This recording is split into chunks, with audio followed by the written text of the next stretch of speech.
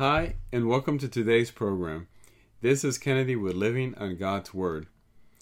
Today we're going to be reading Acts chapter 13 from the Jesus Bible NIV edition. We'll review the key takeaways and then we'll end our session with a short prayer.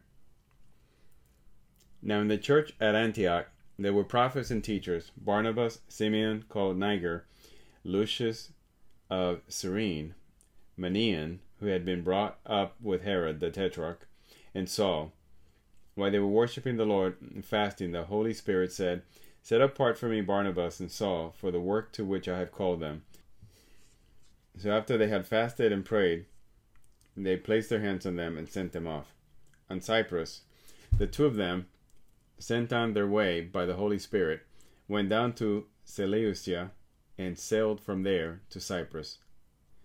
When they arrived at Salamis, they proclaimed the word of God in the Jewish synagogues. John was with them as their helper. They traveled through the whole island until they came to Paphos.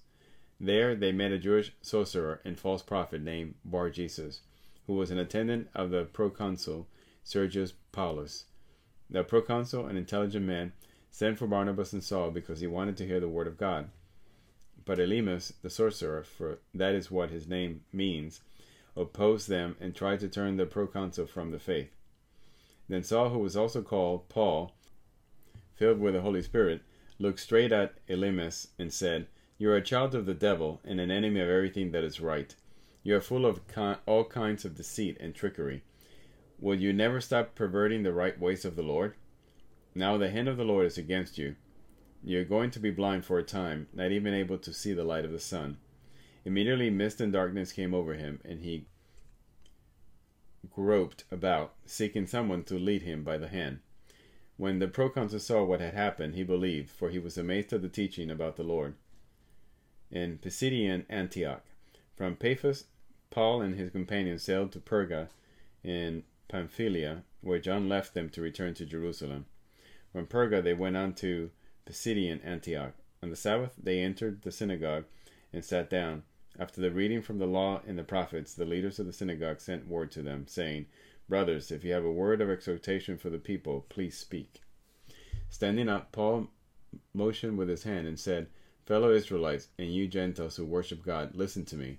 The God of the people of Israel chose our ancestors. He made the people prosper during their stay in Egypt. With mighty power he led them out of that country. For about 40 years he endured their conduct in the wilderness, and he overthrew 7 nations in Canaan, giving their land to his people as their inheritance. All this took about 450 years. After this, God gave them judges until the time of Samuel the prophet. Then the people asked for a king, and he gave them Saul, son of Kish, of the tribe of Benjamin, who ruled for 40 years. After removing Saul, he made David their king. God testified concerning him, "I found David, son of Jesse, a man after my own heart. He will do everything I want him to do." From this man's descendants, God has brought to Israel the Savior Jesus, as he promised.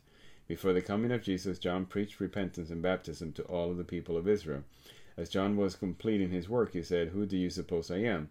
I'm not the one you're looking for, but there's one coming after me whose sandals I am not worthy to untie."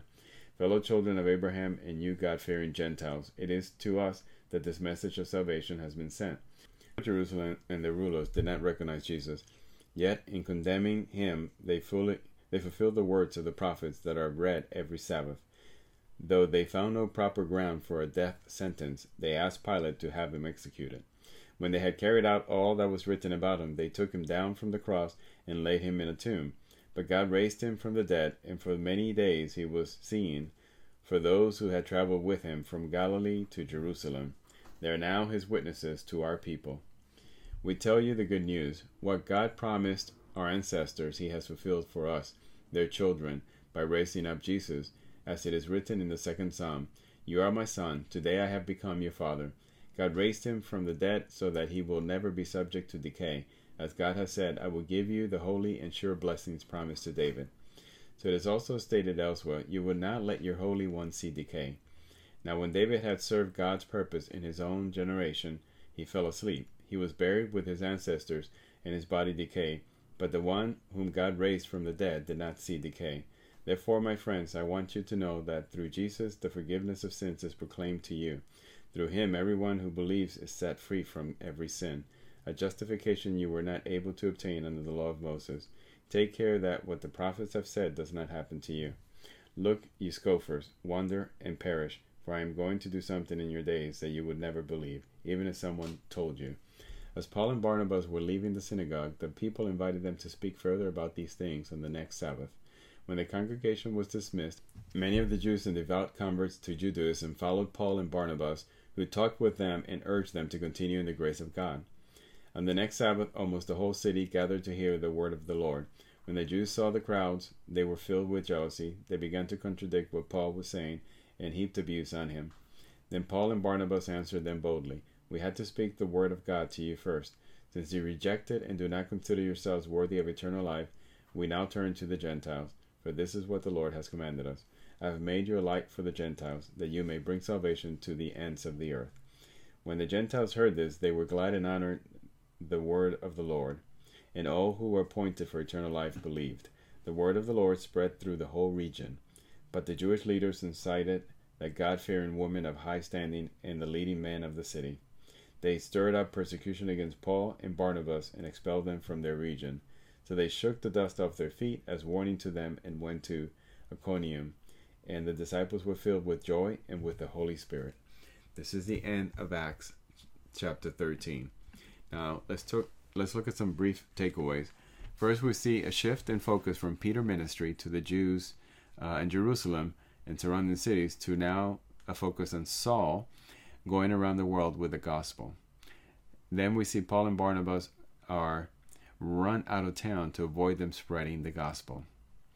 So in summary, there's a shift in focus from Peter to Paul, who is taking the gospel across the known civilized world at this time. Let us end with a short prayer. Almighty Creator, holy and worthy is your name. Thank you for giving us eternal life through the belief in your Son Jesus. Lord, help us be vessels to your love and mission of evangelizing the world. Give us strength to do your work while we are on the earth. We invite you into this in Jesus' name. Amen. This concludes today's reading and interpretation of Acts chapter 13. We hope that you will join us again tomorrow. God bless you. This is Kennedy, your brother in Christ, always.